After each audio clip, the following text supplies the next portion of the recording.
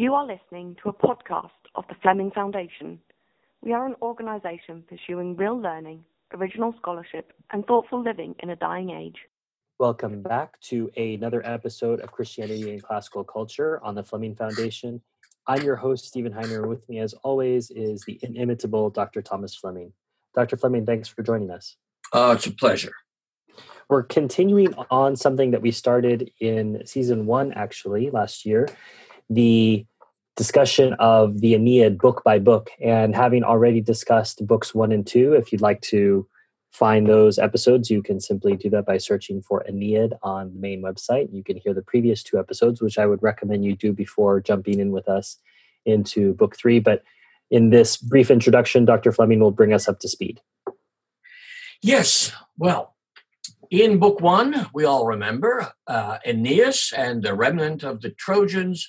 They're fleeing from Troy, and they attempt to go from Sicily, where they have friends, to, they're not sure where they're going, but they know it's on the roughly where Rome is currently located, to Latium.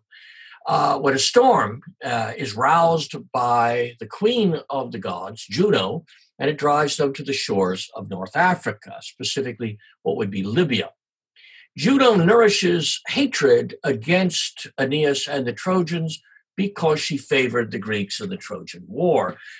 Part of her support for the Greeks was driven by hatred because Paris, in a famous judgment as to who was the most beautiful of the goddesses, Paris decided on Venus rather than on Juno, and his reward was to be given the most beautiful woman in the world as his wife. Juno thinks she can frustrate the will of Jupiter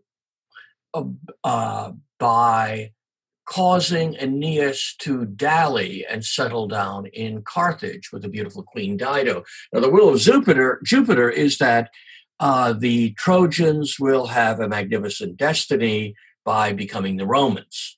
And Juno is a little more short-sighted and just wants what she wants, and she wants it now. Now, while they are in Carthage, the Aeneas' mother Venus becomes an accomplice. She thinks that if she can help Dido to fall in love with Aeneas, then Queen Dido will be more inclined to take care of the Trojans. So they land on North Africa in Libya, where Carthage is being built, and Aeneas is virtually disconsolate. He's a man in despair who sees no reason to live. He wishes he were dead. This is a very strange, tragic hero, epic hero. He rouses himself, though, and his men, and when they meet Dido and see her city rising, they're very envious of the fact that Dido and her runaway Phoenicians have a home and the Trojans do not. They're obviously tempted to stay there and settle down, but at a banquet, Queen Dido asks Aeneas to tell his story. So the first 4 books of the Aeneid are framed this way. In book 1, we get the landing in North Africa, the meeting with Dido, the whole thing set up. Book 4, we see Aeneas and Dido falling in love and having this passionate affair until Aeneas is warned that he has to leave. Books 2 and 3 then are Aeneas telling the story of the fall of Troy and the wanderings of the Trojans. So these 2 books 2 and 3, provide an essential background, not just for the basic story, but for understanding the character and the destiny of our hero, Aeneas. In book 2, Aeneas has told us the horrifying story of the fall of Troy, and with the slaughter of Priam and his son and the burning of the city. It's a terrifying account, more graphic than perhaps we're used to reading in most ancient literature. And it's also, he tells how a small number of Trojans under the leadership of Aeneas and his father Anchises, whom he takes with him, along with his son, how they leave the burning ruins of Troy, and they set off on the wandering. So this is where we are at the beginning of Book 3. So what is the basic subject of Book 3 then? Well, it's the story of the wanderings. It is sort of it's often, this part of the Aeneid is often called the Odyssean Aeneid. That is, it's based on thematically, it's based on the Odyssey. It structurally has many similarities, and we'll talk a little bit more about that later. But in other words, it is the attempt of the Aeneadae, that is Aeneas and his followers, to find a home, and it's both their geographical wanderings, but also wanderings which are to a large extent intellectual and spiritual wanderings. Well, let's go with the low-hanging fruit first, Dr. Fleming. Let's do the geographical wanderings. Okay.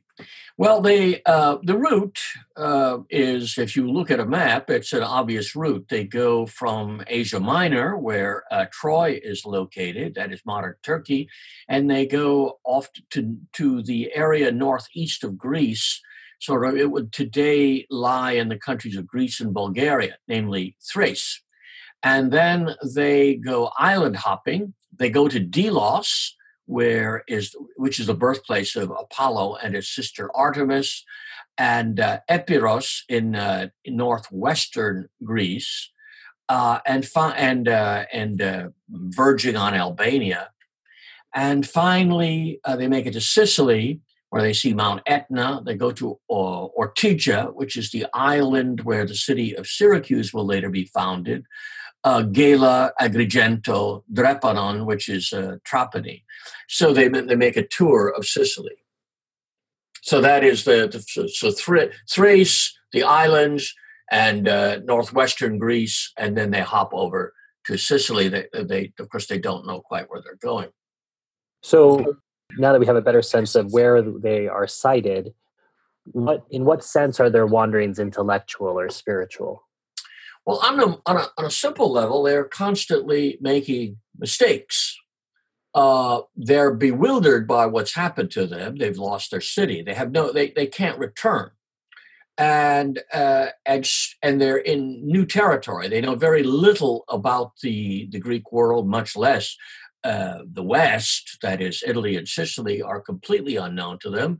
They don't know where they're headed.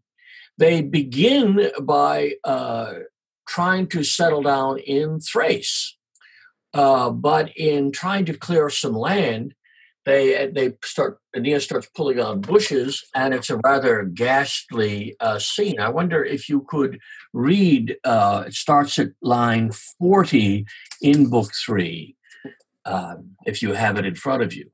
I do. Is that starting with Auditur or Quid Miserum? Quid Miserum Aeneid laceras, yeah. Quid. I have to remember to use classical pronunciation since we're the classical part of Christianity and classical culture. Go ahead and do it with your savage Catholic method. Quid miserum Aeneid laceras, iam parce sepulto, parce pias scelerare manus, non me tibi Troia externat, hu fuge crudelis terras, fuge litus avarum, nam polidorus ego, hic confixum ferea texit, telorum seget jaculis increvit acutis. Okay. I should have practiced that, Dr. Fleming. That's true. I'm merciless on questions of meter, as you know. And if you've seen our website, we have now discussions of poetry. I'll give you the Loeb translation. You hear a piteous groan from the depth of the mound where he's digging, and an answering voice comes to my ear. Woe is me! Why, Aeneas, dost thou tear me? Spare me in the tomb at last, spare the pollution of thy pure hands. I, born of Troy, am no stranger to thee. Not from a lifeless stock oozes this blood. Flee this cruel land, flee the greedy shore, for I am Polydorus. And here an iron harvest of spears covered my pierced body and grew up into sharp javelins. Then indeed, with mind borne down with perplexing dread, I was appalled. My hair stood on end and the voice stuck to my throat. So this Polydorus was a young son of Priam, the king of Troy. And he had been sent with a lot of money to the king of Thrace for protection in case the Trojans lost the war. They wanted this kid to be able to carry on.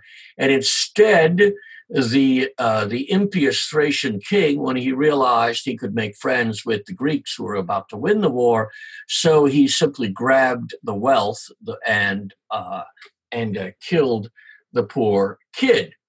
And this is one of our early indications that Aeneas has to have mental and spiritual clarity in order to find his way to a true new home.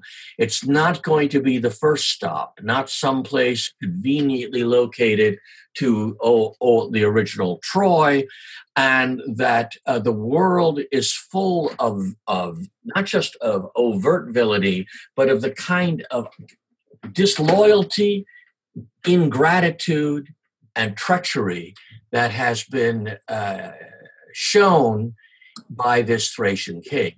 And it's a kind of revelation to Aeneas, his father, and the Trojan people that they're living in a very hostile world. One of the things that annoys, say, Greek scholars about the Aeneid is it's very hostile to the Greeks in general. There are some nice Greeks portrayed, and there this or that memory in it, but it doesn't reflect Virgil's attitude toward Greek culture at all.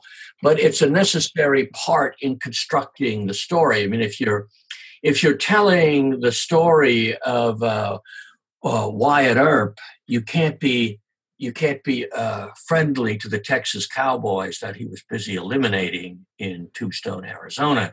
And so here the Greeks are set up as pretty treacherous. And the foil for Aeneas in these early books is clearly Odysseus. And while Aeneas, everywhere he goes, tries to be honorable and fair and just, kind, the Roman view and the later Greek view of Odysseus is that he's unreliable, he's wily, he's too smart for his own good, and he doesn't respect moral conventions. So they end up on Delos, the island sacred to Apollo and Artemis, where they were born from Leto. And there they learn that they should seek their ancient mother. Now, Anchises, the father of Aeneas, and if you know the story, you realize that Anchises, as a young shepherd, had been seduced by the goddess Venus. And so he's a touched human being. And Anchises misinterprets this prophecy, this oracle, to mean Crete, because there's a tradition by which an early founder of Troy came from Crete. But when they go to Crete, where fortunately King Idomeneus has gone into exile, and so the things are disorganized enough for them to land. It's interesting how Virgil actually considers these mythical facts. They're afflicted by plague. And so they realize they made a mistake. So again, they're constantly misinterpreting the evidence, and confusing their own desire with the reality of the situation. They decide to return to Delos, but their household gods, the Penates, whom they have carried with them from the burning Troy, appear to them and tell them they should go to Hesperia. Now, Hesperia is the land of evening. Hesperus is the evening star and the morning star, but it's the west, in other words, the land of the sunset. Italy, it was interpreted in Greek to be the land of vitello, the land of calf meat, the land of veal. Anchises remembers this. Oh, yeah. You could imagine the old man saying, yeah, now I remember that crazy daughter of Priam, Cassandra, with her prophetic gifts. She used to say this often, but because nobody believed Cassandra about anything. Sometimes I wonder if it isn't the fate of many of us to be Cassandra. So on the wanderings, of course, they retrace many of the footsteps and many of the adventures of Odysseus and other epic heroes like Jason and the Argonauts are repeated. And so they land on an island where there are harpies. And the episode with the harpies shows that Aeneas really doesn't know where this land of Hesperia is. The Celaeno, the queen of the harpies, has to tell him. She also predicts suffering and starvation for Aeneas and his people, that they'll be eating their tables before. Why does she predict this? Well, it's fulfilled later on, and so we'll see it. It's fulfilled in a somewhat ironic way, but she's. But I mean, these are terrible creatures. Yeah. What have the Trojans done? Well, yes, the harpies are monsters, but it is, and so in traditional stories, if when a Greek hero lands on the island of the harpies, well, you get to kill them, with impunity because they're monsters. Well, of course, this is their country, and Celaeno says this. What are you doing? This land belongs to us. You don't belong here. You just can't come muscling your way in, which is what Odysseus and his men typically do when they land on probably Sicily, where Polyphemus and the Cyclopes are. Aeneas, so you're saying harpies have rights too, Dr. Fleming? Absolutely. Harpies is people too. And so Aeneas' men are, in attacking the harpies, are doing what they don't typically do. That is, they're acting like brigands, which is what Odysseus and his men, it's how they behave. Now, I want to make a... And you wouldn't chalk this up? You wouldn't chalk this up to ignorance, Dr. Fleming? It is ignorance in a... Well, they haven't... The process of wandering... It's a process of mental clarification and purification for them. And I think that one of the things that's going on here is that, A, they're finding out they're really not supposed to settle down, and they're supposed to keep on going. They got to go much farther to the west. And second of all, I think they're also learning how to behave in a strange land.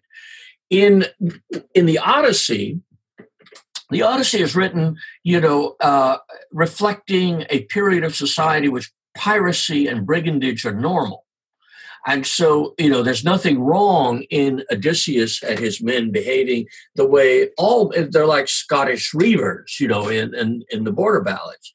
Whereas later on, when say Hellenistic Greeks read this, they would get annoyed. And that's why it becomes a theme in later poetry that Odysseus is an ignoble creature. Ajax is a noble creature, and the contest over who gets the arms of the dead Achilles becomes a great theme. And Ajax represents the old aristocracy, and Odysseus is like a kind of wily merchant who runs around cheating and swindling and robbing.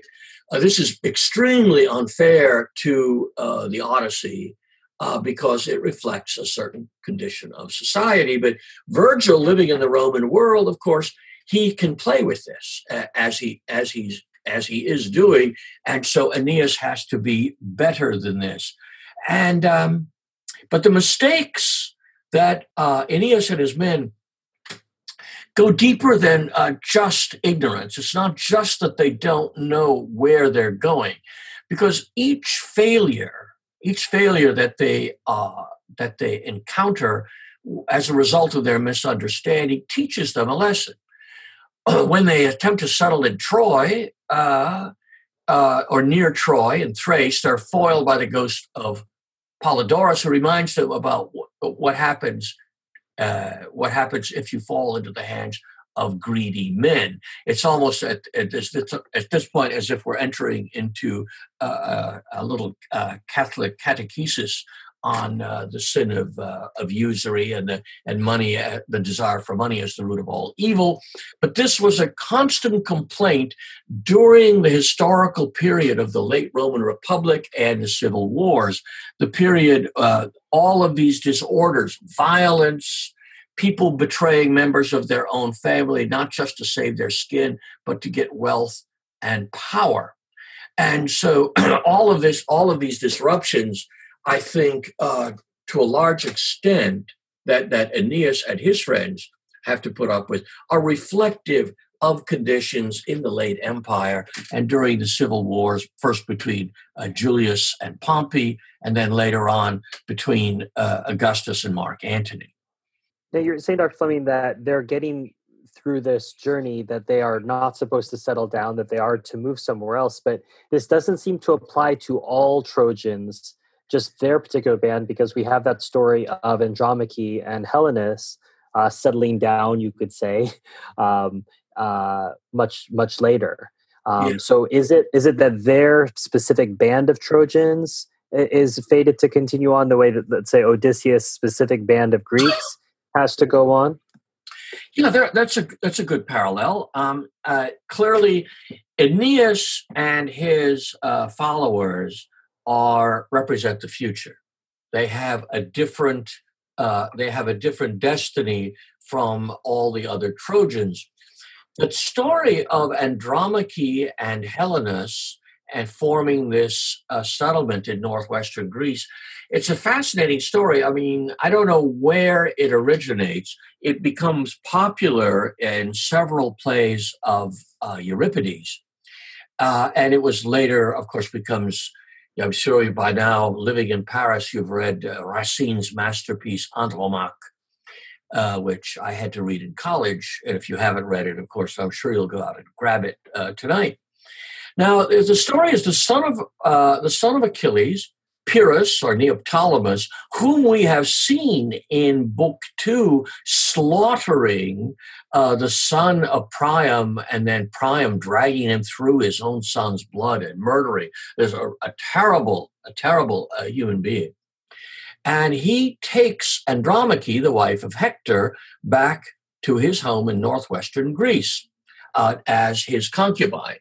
But he also brings with him Helenus, the brother of Hector, who is also, that is, and Hector being Andromache's husband, and Helenus is a prophet. I mean, he sees visions of the future. He's a religious figure. So a love triangle, in fact, a rather complicated love triangle, depending on what Euripides you read, emerges. Pyrrhus wants to marry Hermione, who is the daughter of Helen and Menelaus. But the maddened Orestes, the son of Agamemnon, who kills his mother, Clytemnestra, he is also wooing his cousin, Hermione. He finally kills Pyrrhus, and Helenus is chosen king under strange circumstances and takes Andromache as his queen. So this story, Virgil counts on the fact that the educated Roman readership will be very familiar with Euripides, because Euripides was by far the most popular writer of tragedy in the Hellenistic and Roman world, partly, I think, because of his emphasis on character. When we see him at this point, Aeneas is hardly an heroic character. He is the shell of a hero, as he is at the very beginning in the book, in The Storm, in Book 1, when he says, "Would that I had died at Troy." And when Andromache sees him and recognizes him, she says, "Is he really alive?" And he answers, "Vivo equidem vitam quec strema per omnia duco." I live, for my part, and I'm dragging out my life through every extreme. And that is I go from one extreme misfortune to another. And emphasize his deep unhappiness. He's lost his wife. He has lost his city. He has lost everything that an ancient person lived for. And he envies these Trojans in northwestern Greece. They've found a home. They're building a little city, which is sort of like a housing tract version of Troy. They call it Parva Troia, Little Troy. And the marital pair, Andromache and Helenus, are setting out with some success to do what Aeneas thinks he has to do. That is, rebuild Troy on a miniature scale. But Andromache is nonetheless extremely sad. She is living in the past, not for the future. She mourns her slaughtered son Astyanax, whom the Greeks murdered when they take the city, and just as they kill Polyxena, the daughter, and they give her as a bride to the ghost of Achilles. And we saw all that when we talked about Book 1.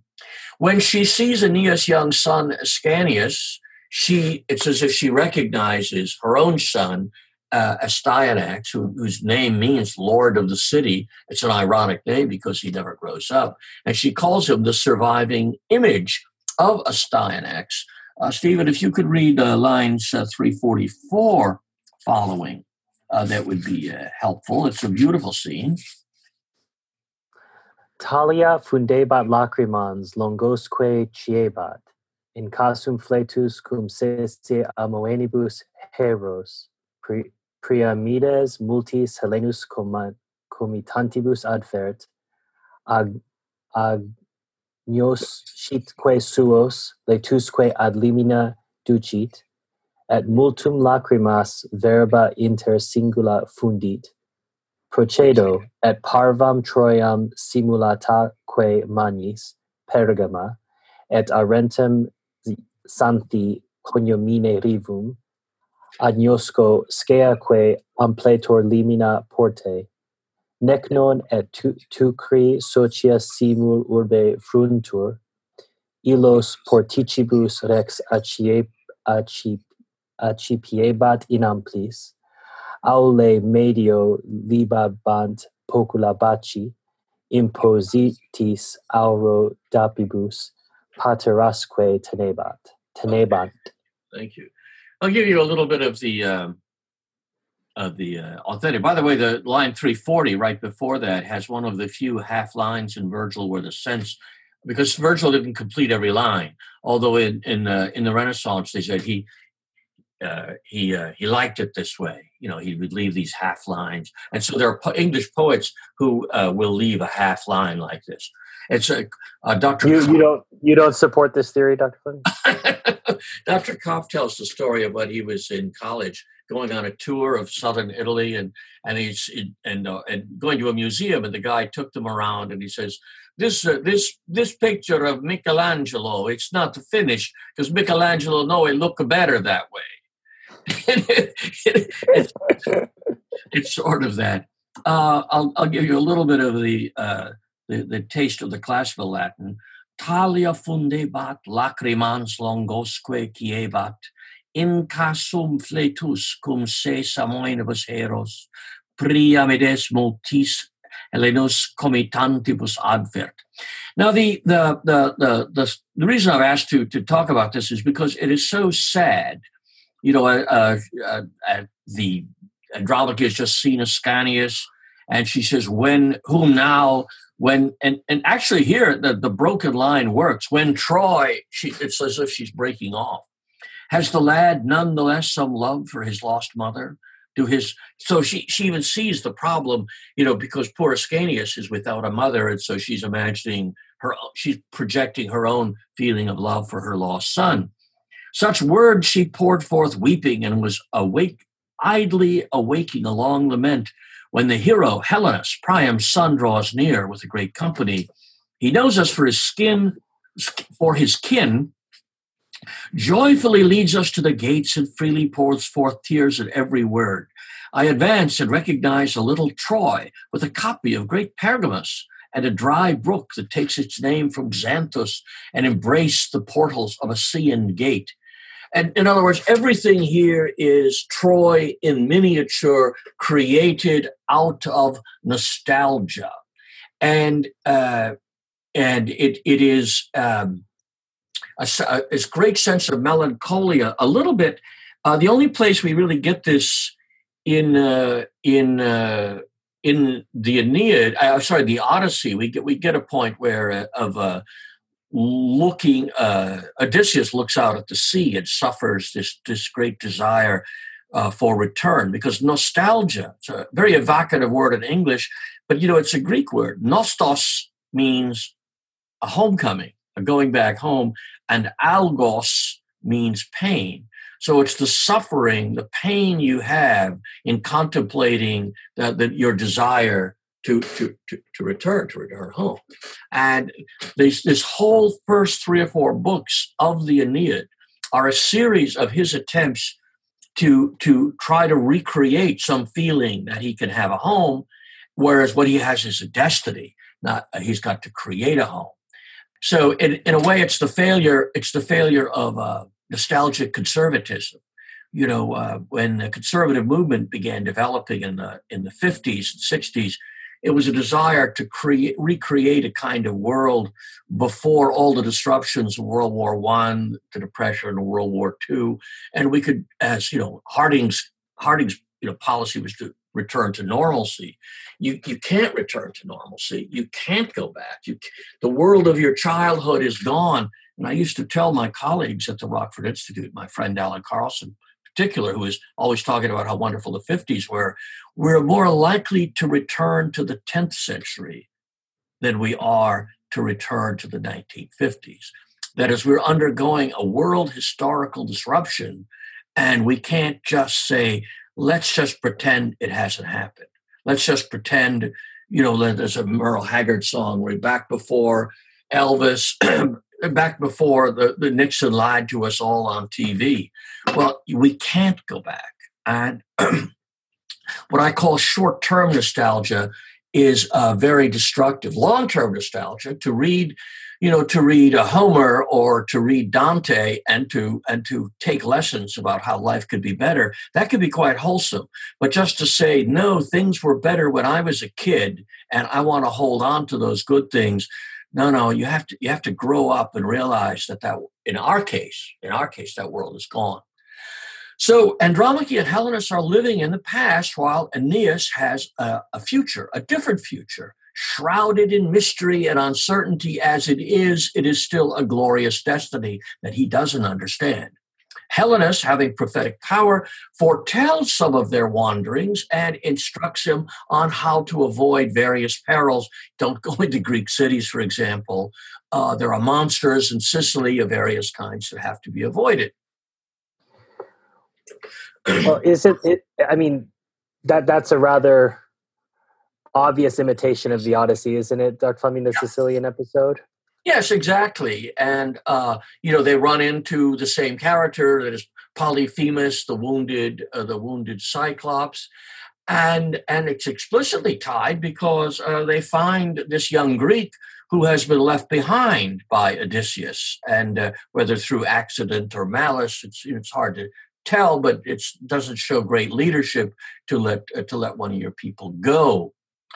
And so, in fact, the first 6 books of the Odyssey, as I mentioned at the beginning, they follow more or less different of the Aeneid. Excuse me, I keep on confusing everything. The first 6 books of the Aeneid more or less follow different aspects of the Odyssey, although the 2 most powerful books, 1 and 4, do not. They're quite original, though 4 has some roots in the Argonautica, the story of Jason and the Argonauts. And when we get to book 4 next time, the next time we take up the Aeneid, we'll see how the love story of Dido and Aeneas does parallel the love story of Jason and Medea.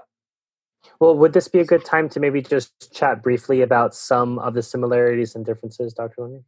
Sure. For example, Odysseus is wandering in search of the past, his already existing family, his home, his island, whereas Aeneas is wandering in search of an unknown home where he will find a new wife and have a new family and found a new nation. Odysseus loses all his men on his wanderings because basically, well, they make a lot of mistakes, and he's a loner. He's an individual. He's out for himself. His men are reckless, but Aeneas is the good shepherd. This is very, very strongly emphasized. He lives for his people. Odysseus dallies with women who take care of him while he's wandering, and he enjoys their favors.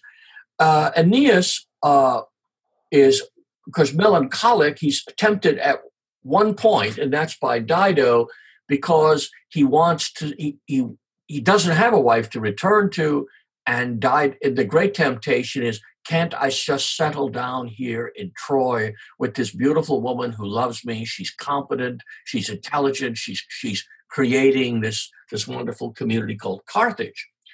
Both Aeneas and Odysseus go to the underworld, but while Odysseus goes to find out how to get back to his home in Ithaca, by contrast, Aeneas is discovering not just his own future, but the destiny of the Roman race, and recalling the very first lines of the Aeneid, so it took such effort to found the Roman nation.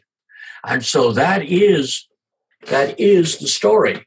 That is the basis of the story. This is not just a nice tale. It's not just a tale of heroic adventure.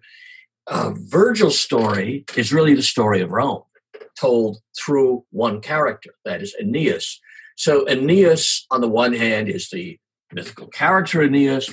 He also, to some extent, is Augustus, the emperor, Augustan man, and he makes this very clear at various points.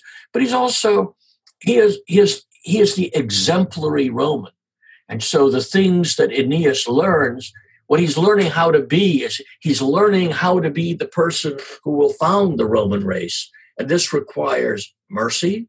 It requires self-restraint. It requires self-sacrifice. It requires discipline. And it also requires a religious faith in the gods and the destiny they have given you. And all of this is really essential in the book. My old teacher, Brooks Otis, referred to Virgil as the creator of civilized poetry.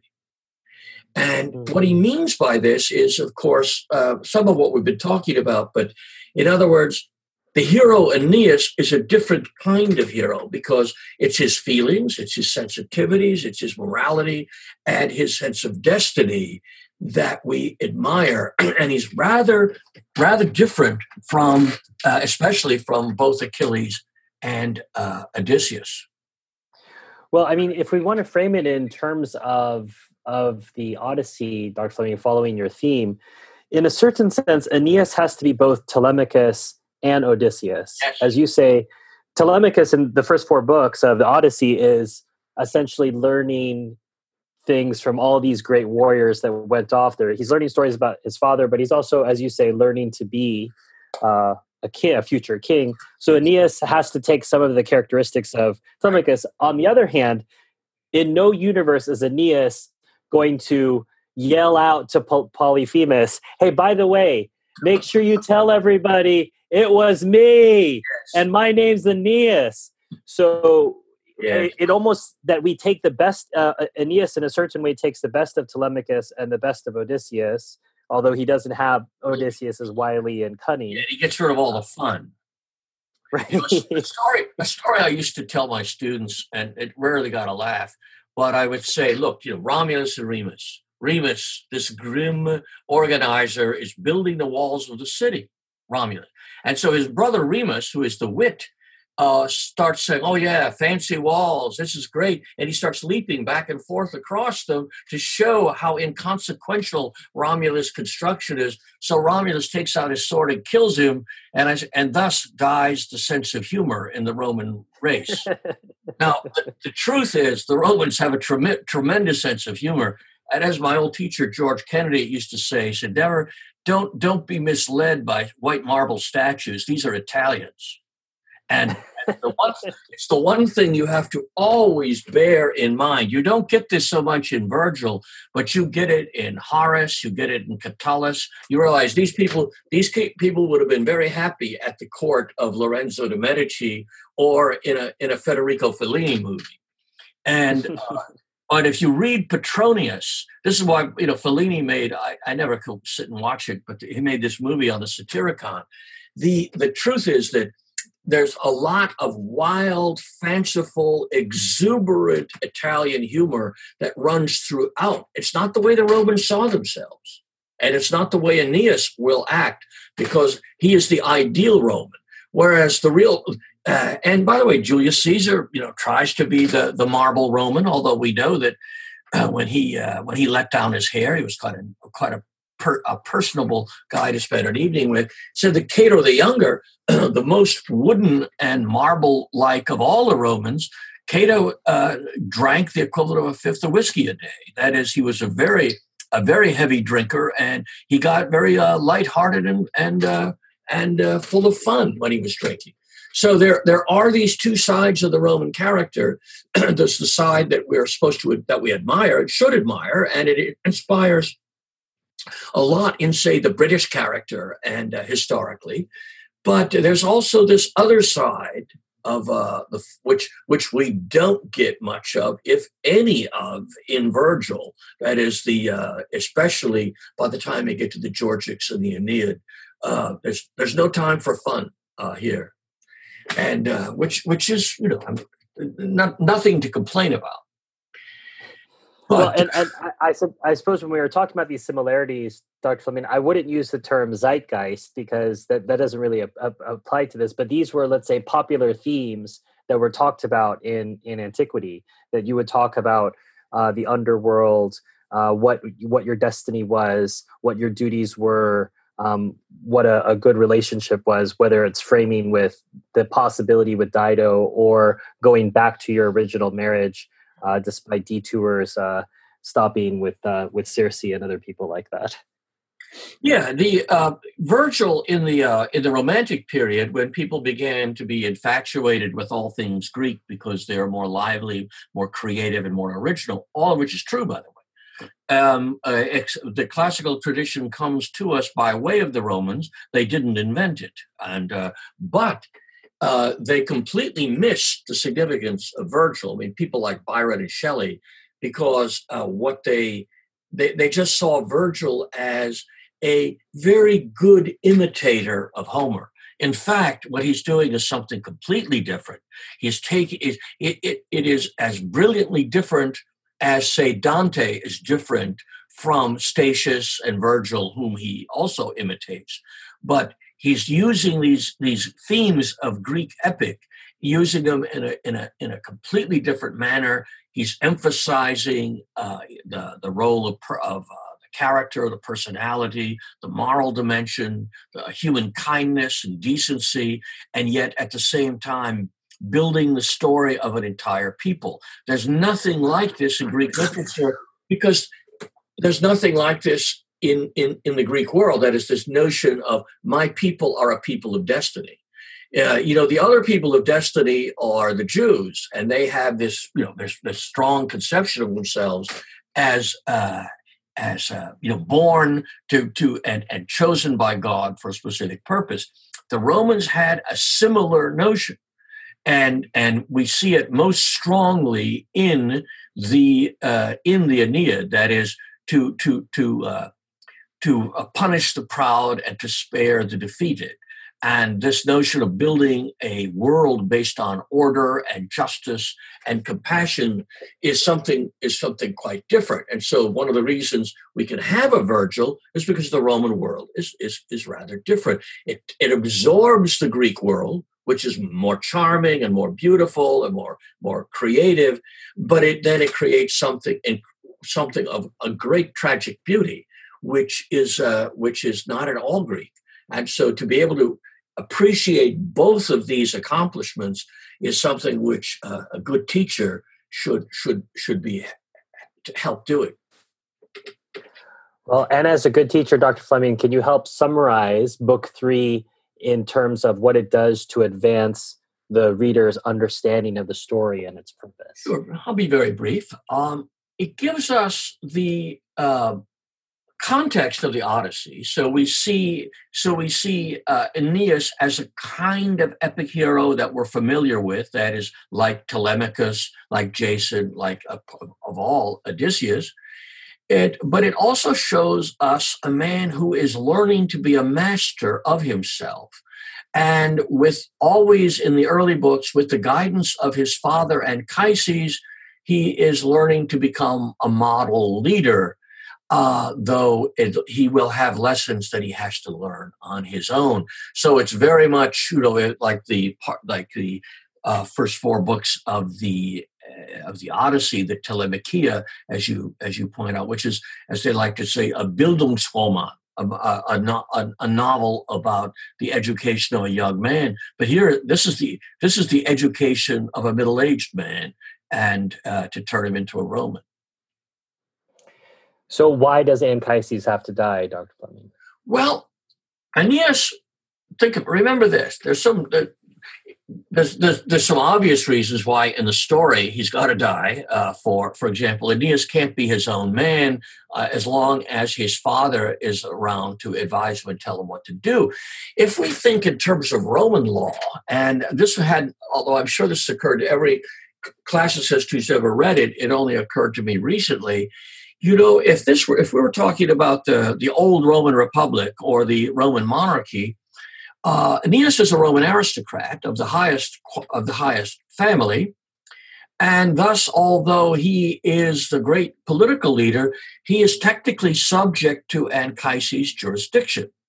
A Roman patrician during the high days of the Republic would have had to have gone through a ritual of emancipation if he wanted to hold a higher magistracy. If he wanted to be consul, he couldn't be consul and at the same time subject to his father's authority, because his father would have the right to tell him what to do.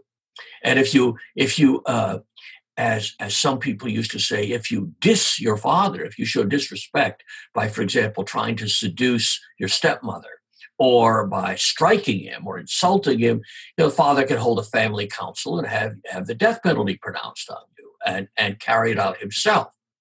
So from the Roman way of thinking, Aeneas owes a lot of respect and obedience to Anchises.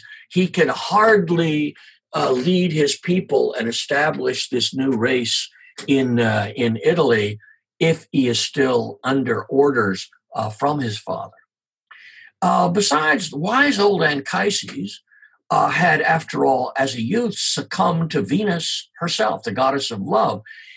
He would see through Dido and her schemes and the schemes of Venus to try to ensnare Aeneas.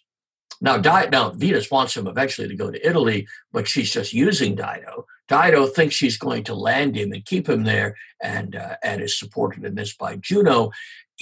Anchises would have said, well, son, you've had a couple of weeks to have your nice affair with this beautiful girl, but now we're leaving, and you will obey me, and you will leave now. This would sort of screw up the whole book 4, which is probably the greatest love narrative in ancient literature. So Anchises has played his part in the first couple of books, and he has to die, though he will emerge again in his most important role as a dead soul in the underworld, in giving Aeneas a key to how he will carry out his great destiny and the key to the future of the Roman race. So what do our listeners have to look forward to in book 4? Well, in books 1 and 3, we've seen the molding of the hero and the unfolding of his destiny, which has been really not fully known to him until this point. In book 4, he will face his greatest challenge, which is the challenge of beauty,